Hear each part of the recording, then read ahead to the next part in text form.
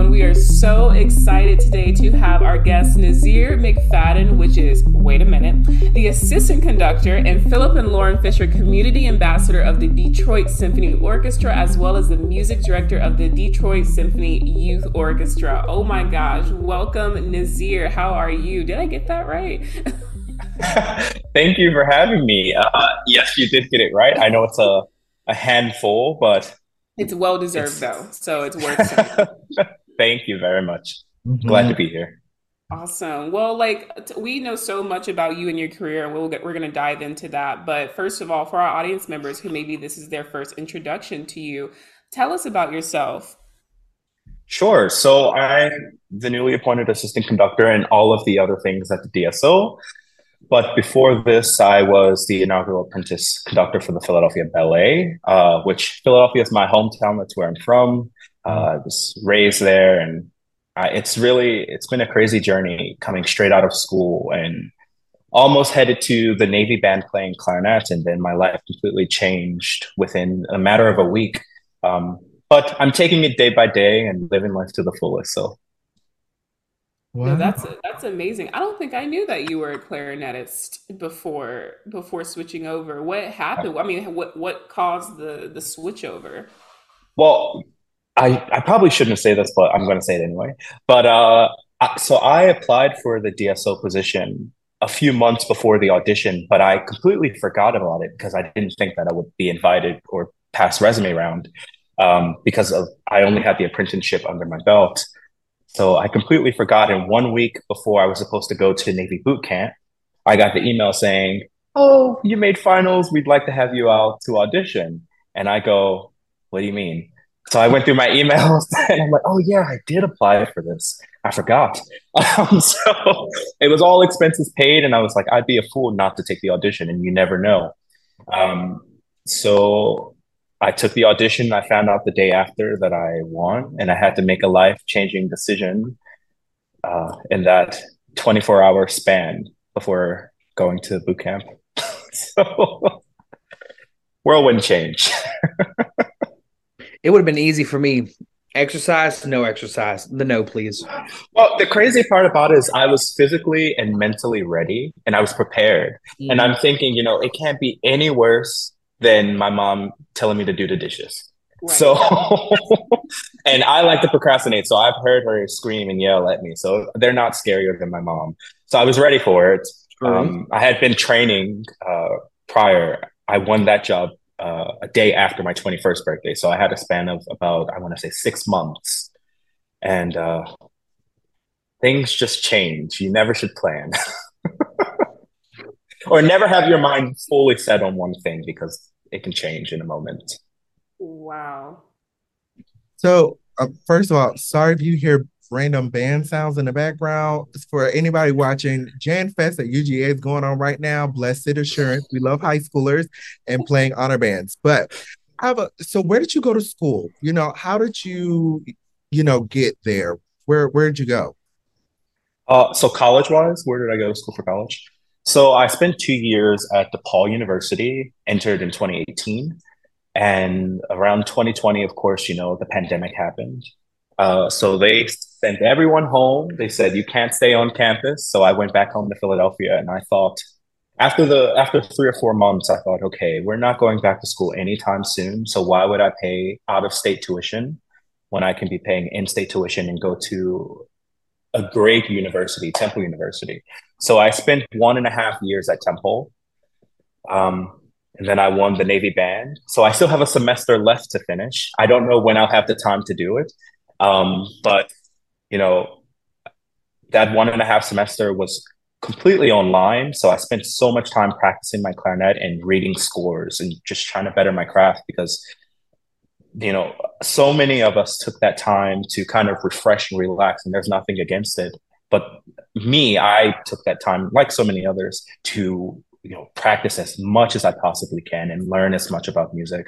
So that 2 year span pretty much forced me and to have my eyes set on where I wanted to go. Um, and then the Navy thing happened, and then DSO happened, and everything just worked in ways which I didn't expect, but I am so grateful for. So, like within your education, where did your interest in like conducting come from? If you could, did you go to school for like clarinet performance, and then something just did you meet someone and it just, or did you see a certain conductor conduct and you were like, okay, this is what I want to do?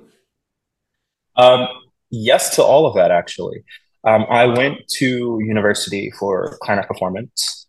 At DePaul University, I actually had the pleasure of being the first conducting student that they've ever had. I worked really, really hard to get that program started. It's still not technically an official thing anymore because the pandemic kind of threw everything in a loop. Um, but I got to work with the orchestra director, Cliff Coldnott, but also Ricardo Muti of the CSO, who was one of my principal teachers. But my conducting journey actually started much, much, much before this. I tell the story all the time that I used to break plastic clothes hangers and I used to throw on my noise cancellation headphones. Um, it wasn't noise cancellation back then. I just turned the music as loud as possible. But I used to wave my arms around, not really understanding what I was doing in fifth grade um, with this broken baton, but connecting to the music in a way that I wasn't quite able to do with my clarinet. Yeah. Um, I could never improvise. Um, so I was always used to reading music, but with conducting, I felt, oh my goodness, I can move my entire body. My mind can be fully immersed into the music and I can experience this, this creativity on a new level. So throughout middle school and high school, I reached out to every local ensemble, youth and professional. I'm sure the Philadelphia Orchestra still has those emails, just begging for the chance to observe a rehearsal, to conduct a rehearsal, to conduct a concert without the rehearsal, which probably doesn't work.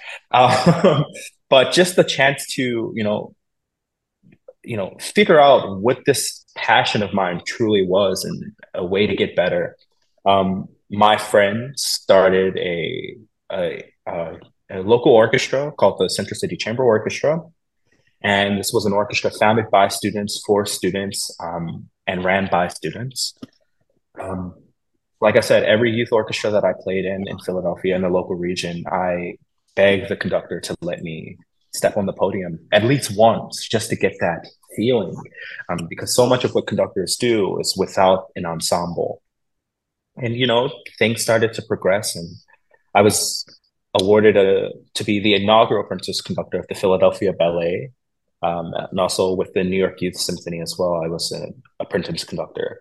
So every opportunity that was or wasn't there, I made it my mission to be a part of whatever organization.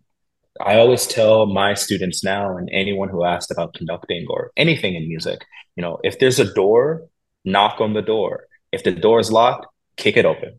Um, and that's my dad always says, closed mouths don't get fed.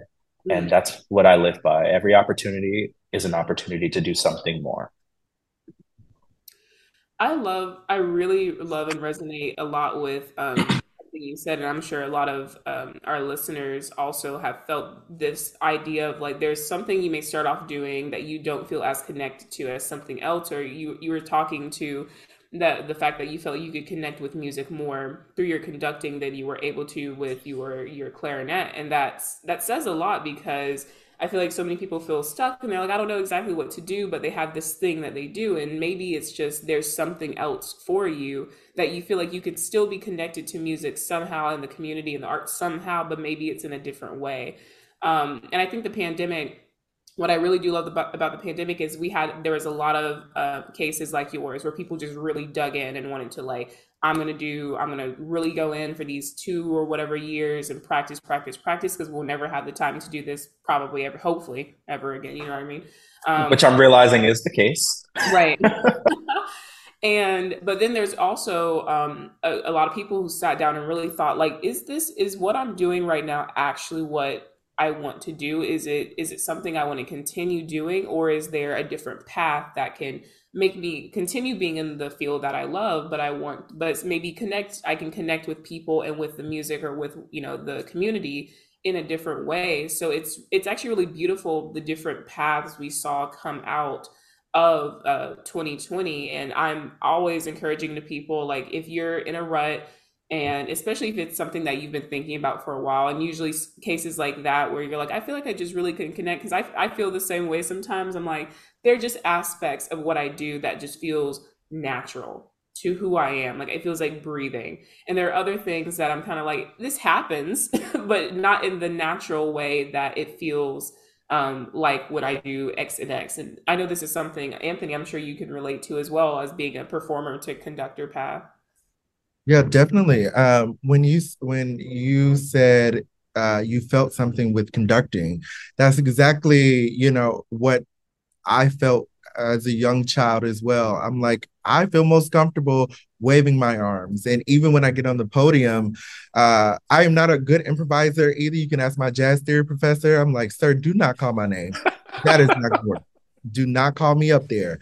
But now, if you want me to improvise conducting wise and come up with a gesture and this and that, absolutely, I can do that because it's a natural within. Music is within. So, what your musical, like, what started you?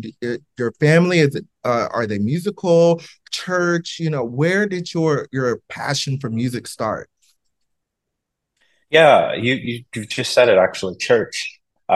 Like so many people of color, we grow up in the church. And this was my first introduction to music in a celebratory and communal way. My family, my great grandmother was the founding member of one of my church's choir, or my church's choir, one of the choirs, sorry. And through that, my grandmother, my mom, my uncle, they all are church musicians in some way, shape, or form. Some retired. But I always found when I would attend the church rehearsals every Tuesdays and Thursdays, you had to be on time. But I would always find myself sneaking pew to pew. They would always put the children in the back so that we could do our homework or play or something, whatever. And I would find myself sneaking pew to pew to pew to pew to behind the drum set, but always watching what the chorus was doing and the conductor or the music director, and just being in all of the energy and the charisma and the harmony, just wanting to be a part of it in some way, shape, or form. But it wasn't until fifth grade. Fifth grade was life changing for me. Um, this was my, introduction to formal training within music. And originally, I wasn't selected for the band. And this is the funniest story that I always tell, but it's 100% true. I wasn't selected for the band in fifth grade. So I did what any young kid would do. I threw a temper tantrum. Uh, I kicked the desk. I threw my papers off of the desk and onto the floor, and kind of just said, I'm not doing my work for the day. But it wasn't until my conductor, Miss Cologne, I'll never forget this woman. She came up to me with the sweetest voice and she said, "Baby, what's wrong? You're such a good kid." And I thought, I told her, I know music. My family, they're musicians. Like I need to live up to that standard. I need to be a part of it. And I don't understand why I wasn't chosen. And she didn't really explain why, but she looked at me for maybe 30 seconds, nodded her head, walked to her desk, wrote a little letter, and she said, "Give this to the band director." To this day, I don't know what that note said, but all I knew is that I was signed up for band. And what I think is that her demanding that I join the band, she saw it as a chance to teach me determination or drive or a way for me to let out my emotions instead of not doing my work for the day. She thought, I think this is what she thought. And man, am I grateful for Miss Cologne, because I don't know where I'd be if I didn't join the band. And from that point on, music completely consumed my life and my attention. Story. Mhm. Music education, it's so funny how it's too often left out of the conversation when we start talking about professional, like careers and aspirations and everything. But we would none of us would be here without Nope. our band directors, some choir directors as well, like who helped us get to this point. And I know that music education is something that you're very invested in, especially within the community, especially within minoritized like populations. What's been, how did that kind of start once you got into a position yourself where you saw that you could inspire and help bring about change within music education, especially for communities who are underserved? Like, when did that start, and what are you doing right now to help with that? Well, first, I should say, I vividly remember a few years after I started, so I want to say maybe eighth grade, Philadelphia, it's not the richest city. There's so much corruption and lack of funding within the school district, especially in public schools. I grew up in public schools, went through it all the way. Um, so I remember vividly there was a withdrawal of the music programs, not just music programs, but arts programs within the schools. And I was so afraid that my music program would be taken away. So, like I always do, I'm always sending emails. I sent an email to the school district and I sent an email to my principal, just like begging for an answer, looking for an answer. Um, would I be able to be a musician? Because if not, I was going to transfer schools. But if it hadn't been for the local adult musicians and organizations within that city taking the time to help me craft this musical life for myself, I don't know where I'd be. It takes a village. That saying is such an understatement to what is actually needed and required to, build up the next generation within any genre of the arts or any working field or anything. Um, so what I'm striving to do here in Detroit is to open up the this or to break down the wall between the DSO and its community, especially in the public school system, because just like Philadelphia, Detroit is a city that has gone through so many ups and downs. And at the moment, the city is in a bit of a renaissance period, but I'm looking to collaborate pro bono as much as possible. I'm visiting schools just to talk to the teachers, to talk to the administration, to let them know that let my story be a beacon of hope. It takes the attention of the higher ups for them to step up and say, we need to focus on the arts. We need to make sure that the arts are represented just as much as sports or math or science or any of these core curriculums. The arts need to be present in our kids' lives. So I'm always looking to visit schools and to speak and to fundraise and all of these things. And I think did I cut you off? I was also going to add, it's also important for us not to just stop at 18 or stop at high school. The trend needs to continue on. I'm pushing to open up the civic youth ensembles here at the DSO. I'm looking to raise the age limit to maybe a senior undergraduate because I was just there and I know what it was like to, as a wind player, to struggle in college because I wasn't allowed the playing opportunities because I wasn't quite there yet as an undergraduate. So I'm pushing to raise the age limit so that we have these undergraduates who can continue to act as mentors to the younger student. And that only helps everyone. It helps everyone.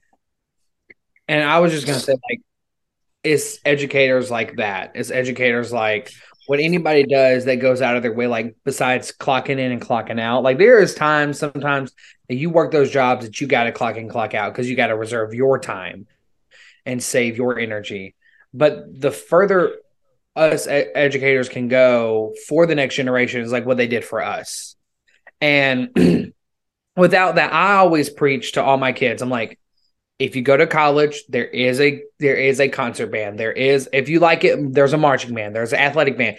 There's something you can do to either because college is expensive now because they can't charge us for air yet, so they're going to raise the right price of college. You can get money for that, and then B, it's also you've already put in 7 years, maybe 8. Why would you just automatically stop it the minute like, oh, well, we're done. I don't have a band class every day. And it's just like, just try it. And if it's not your shake, then I have one of the kids in one of the high school teachers. They're like, I'm in a rock band at Guitar Center. I'm like, you play the flute. I love that for you.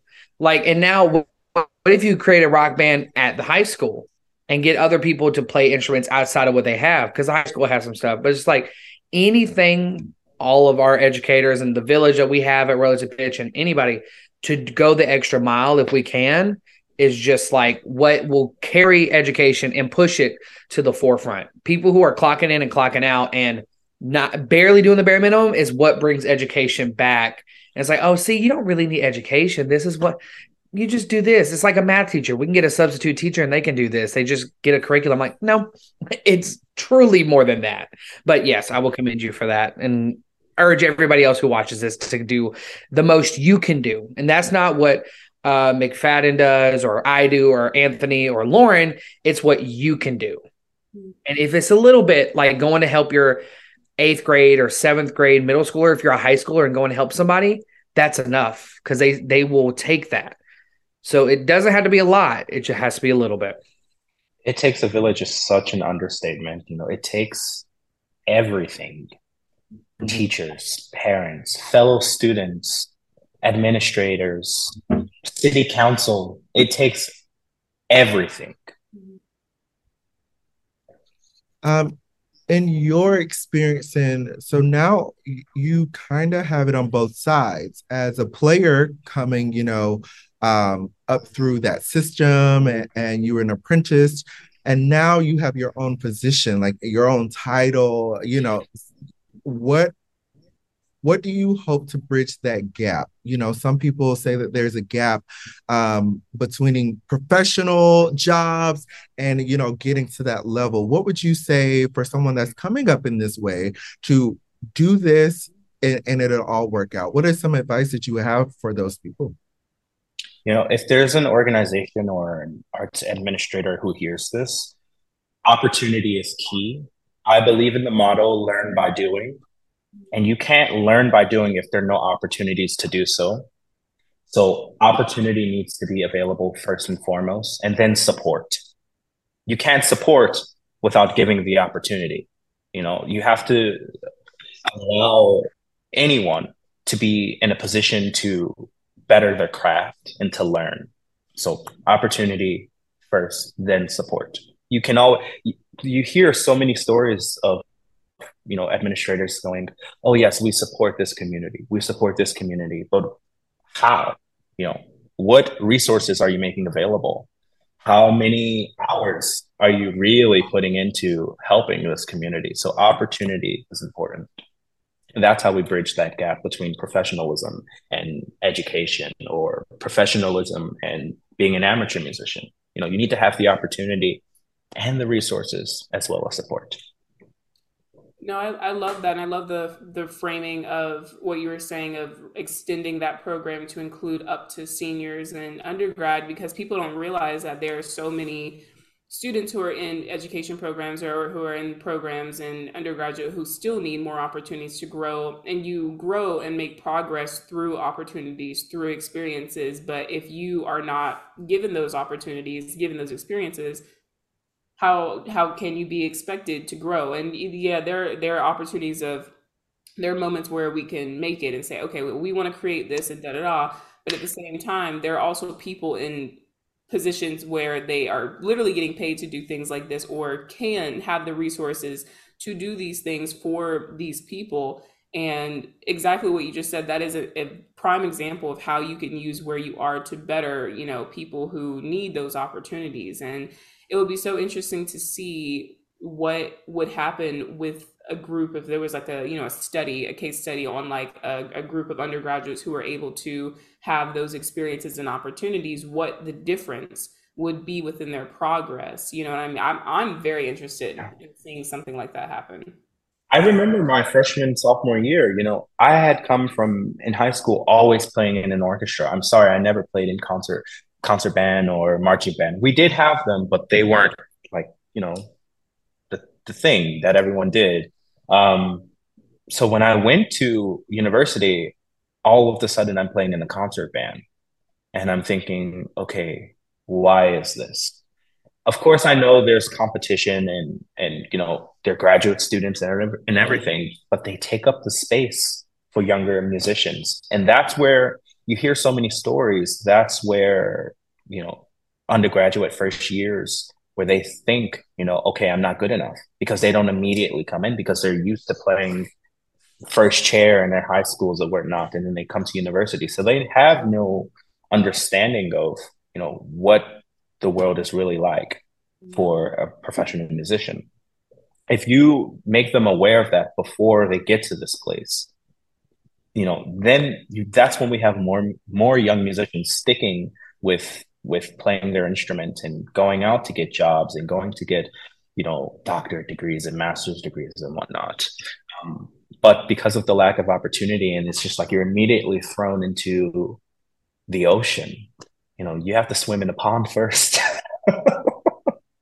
I don't like metaphors, so I don't know why I'm using all of these metaphors.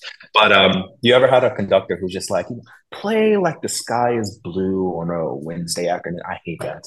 But so I don't know why I'm using it, but that's the only way to get it across. Sometimes it works, and then other times everyone just kind of goes. Huh? Yeah. It's snowing outside. I miss the snow. I woke up to snow this morning. Y'all can have that. Y'all can have that one there. So how has it been for you as a Black man in this art form? I would have to say when you 30, 20, 10 years ago, we didn't have the same chances as we might have today. How has it been in 2020? We're in 3 now, right? 2023, how has it been? And how old are you, by the way? I'm 22. I guessed it right. So as a 22-year-old in 2023, as a Black man, as an orchestral conductor, how has that been for you? I'd be lying if I said, oh, I've had it so rough and so many trials and tribulations, which there has been. But I have to be completely honest. Because these organizations are starting to have programs for young musicians of color, I mostly have seen greatness come of it.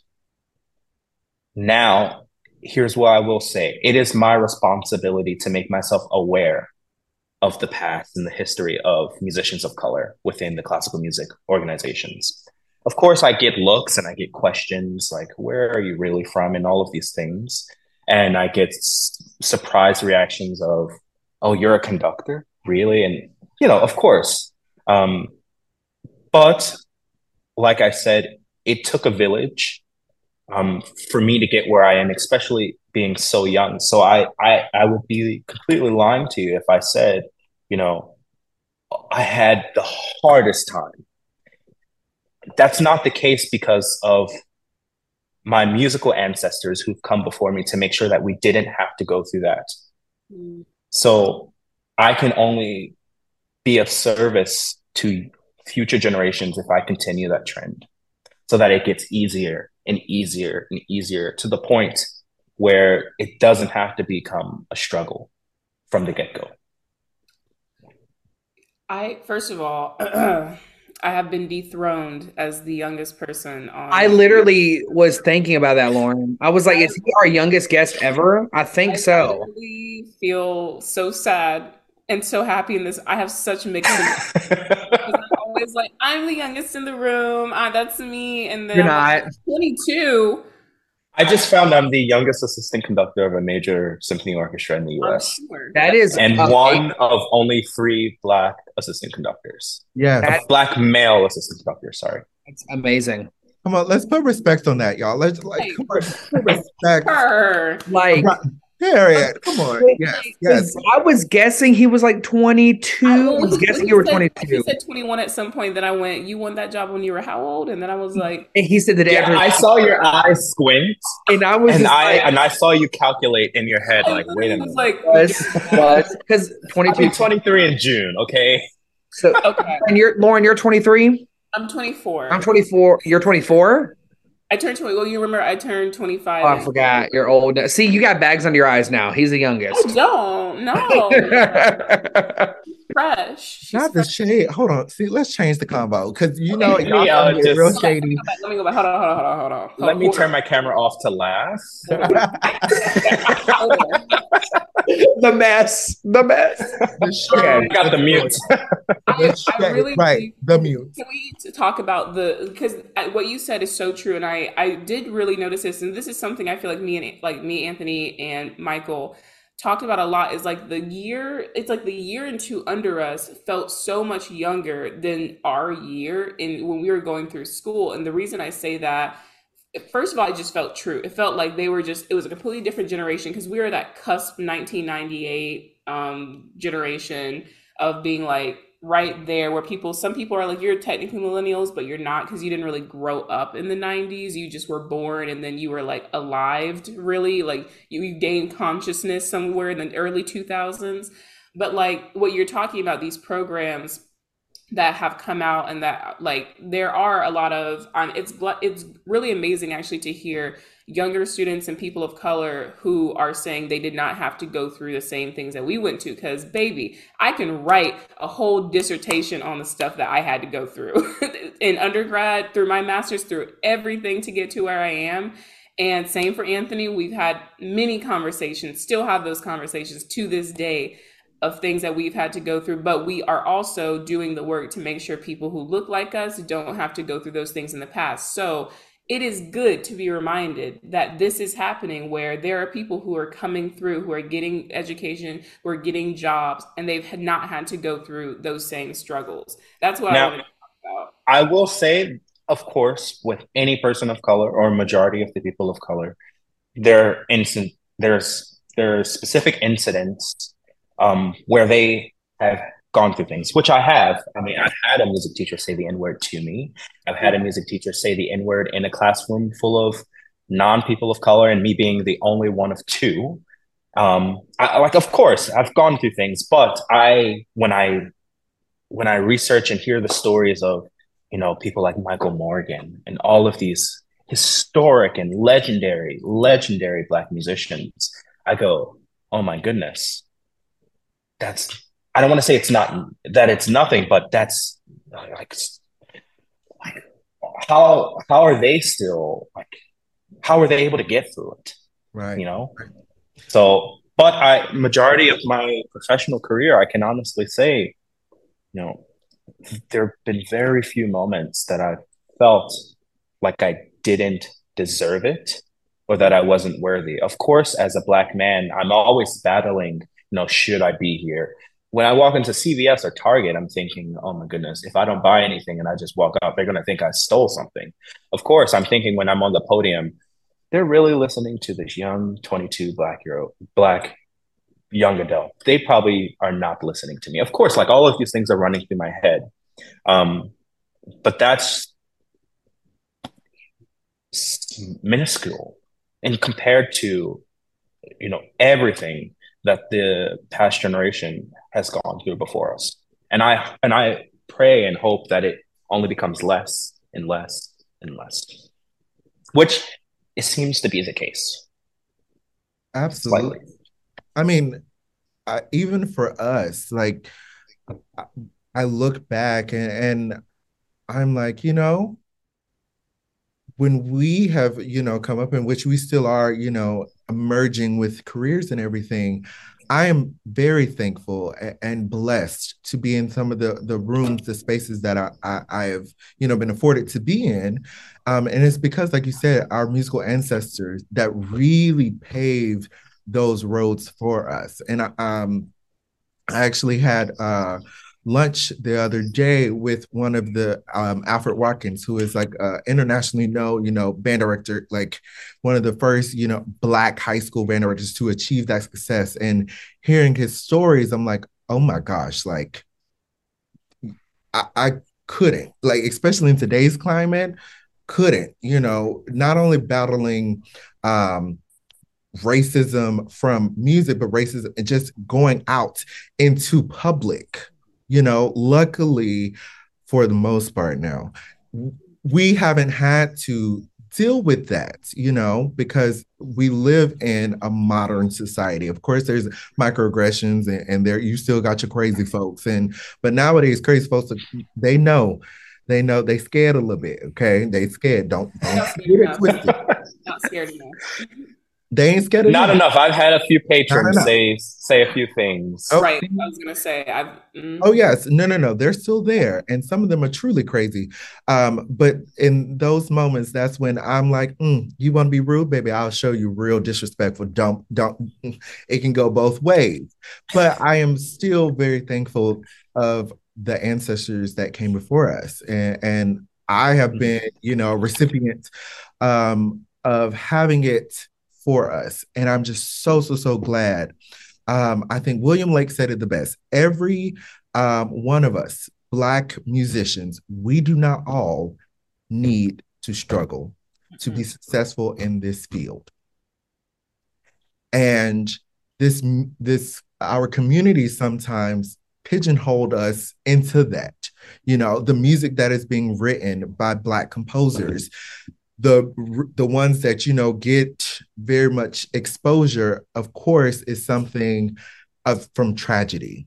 And it's like, we are not all we don't need those traumatic events.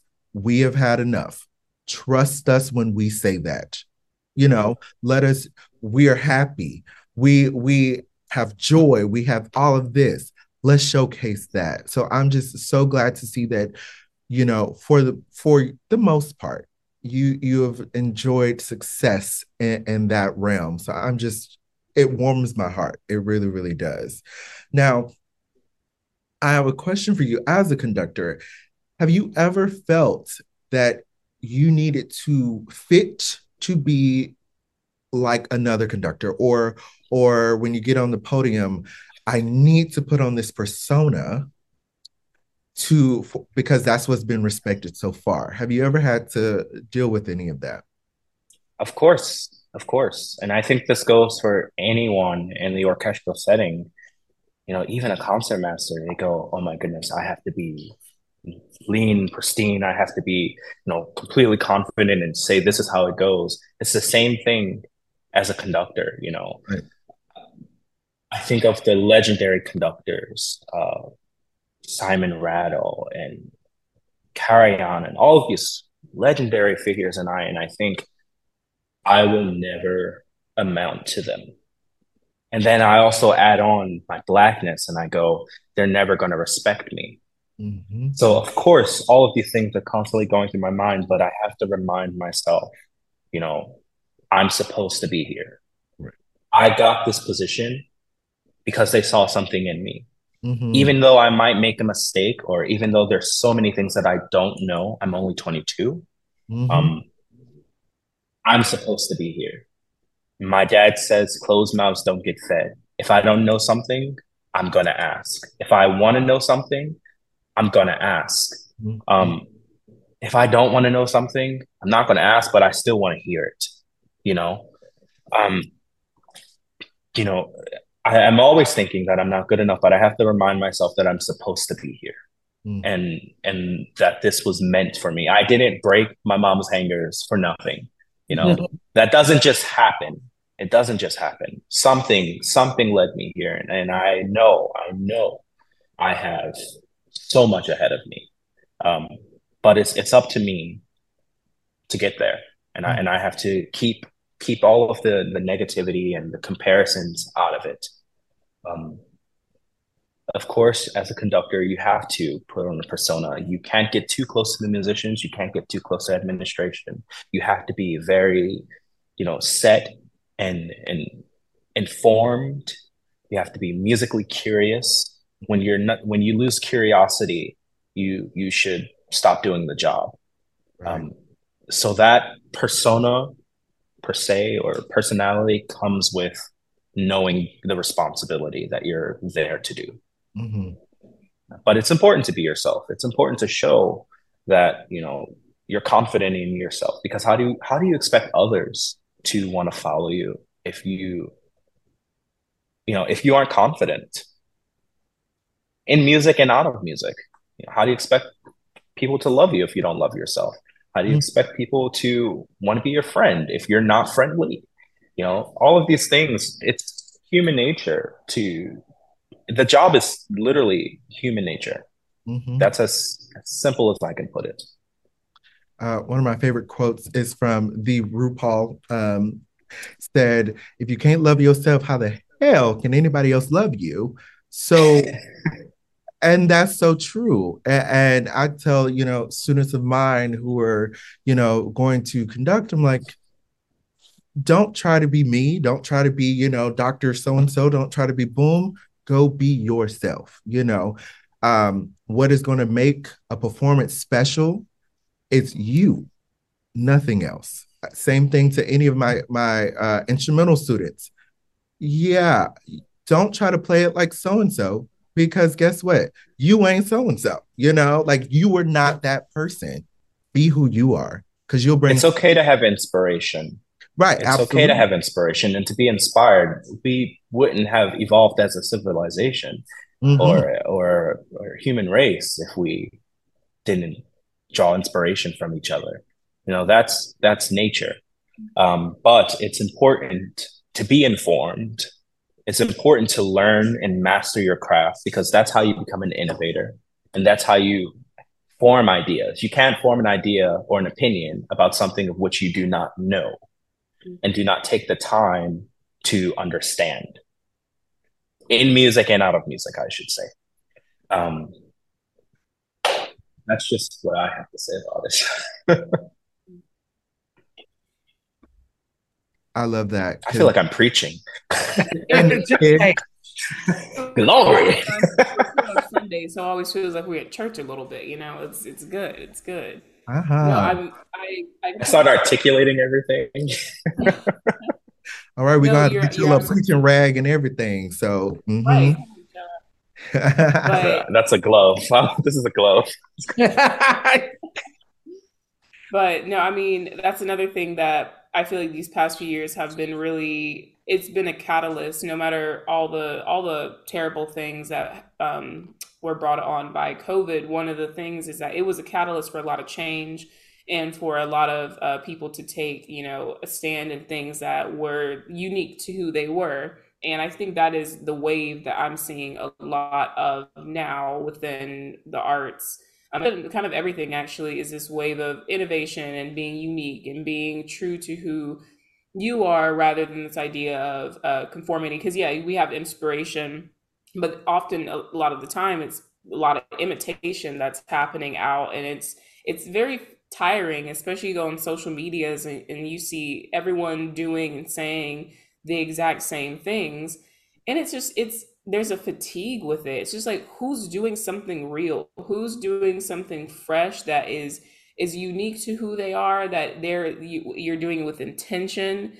You know exactly what you're trying to say, or you're going towards that. I feel like those are the people, the stories, the messages that I feel the most drawn to now. I don't really here to see the same thing. Same when it happens in, shows and movies and all these other things we consume. I don't want to see something that's been done the same way 100, because I could just rewatch those, or I could just go back and look at them because they've already been done. What are people doing that is actually new, that is actually fresh, that's actually a different take, a different perspective on what's already been doing? And yeah, you have to know what has been done to understand what is new, right? So we have to have an understanding of the past. This is why teaching history in schools is very important. It's we have to know.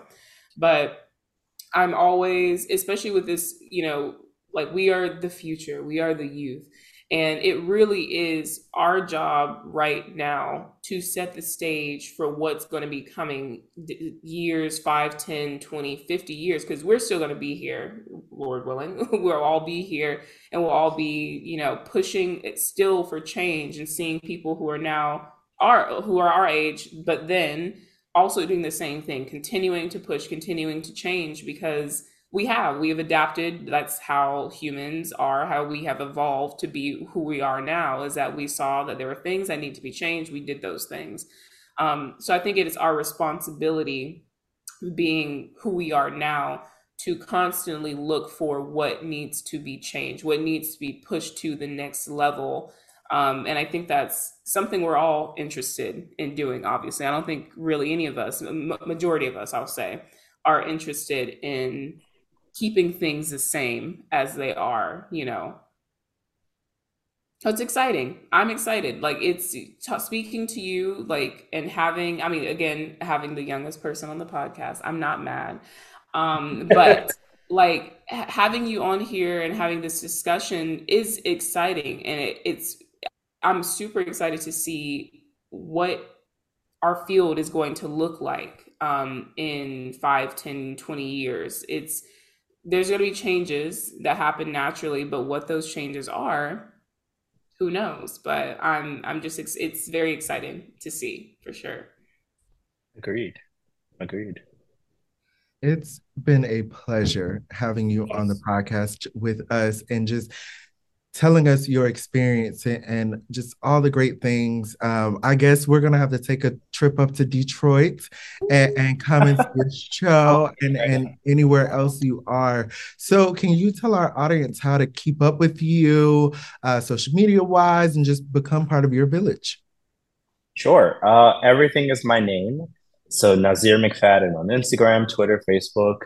NazirMcFadden.com for my website. You can also keep up with me through my management, Keynote Artist Management, or the Detroit Symphony Orchestra's page. Everything's my name.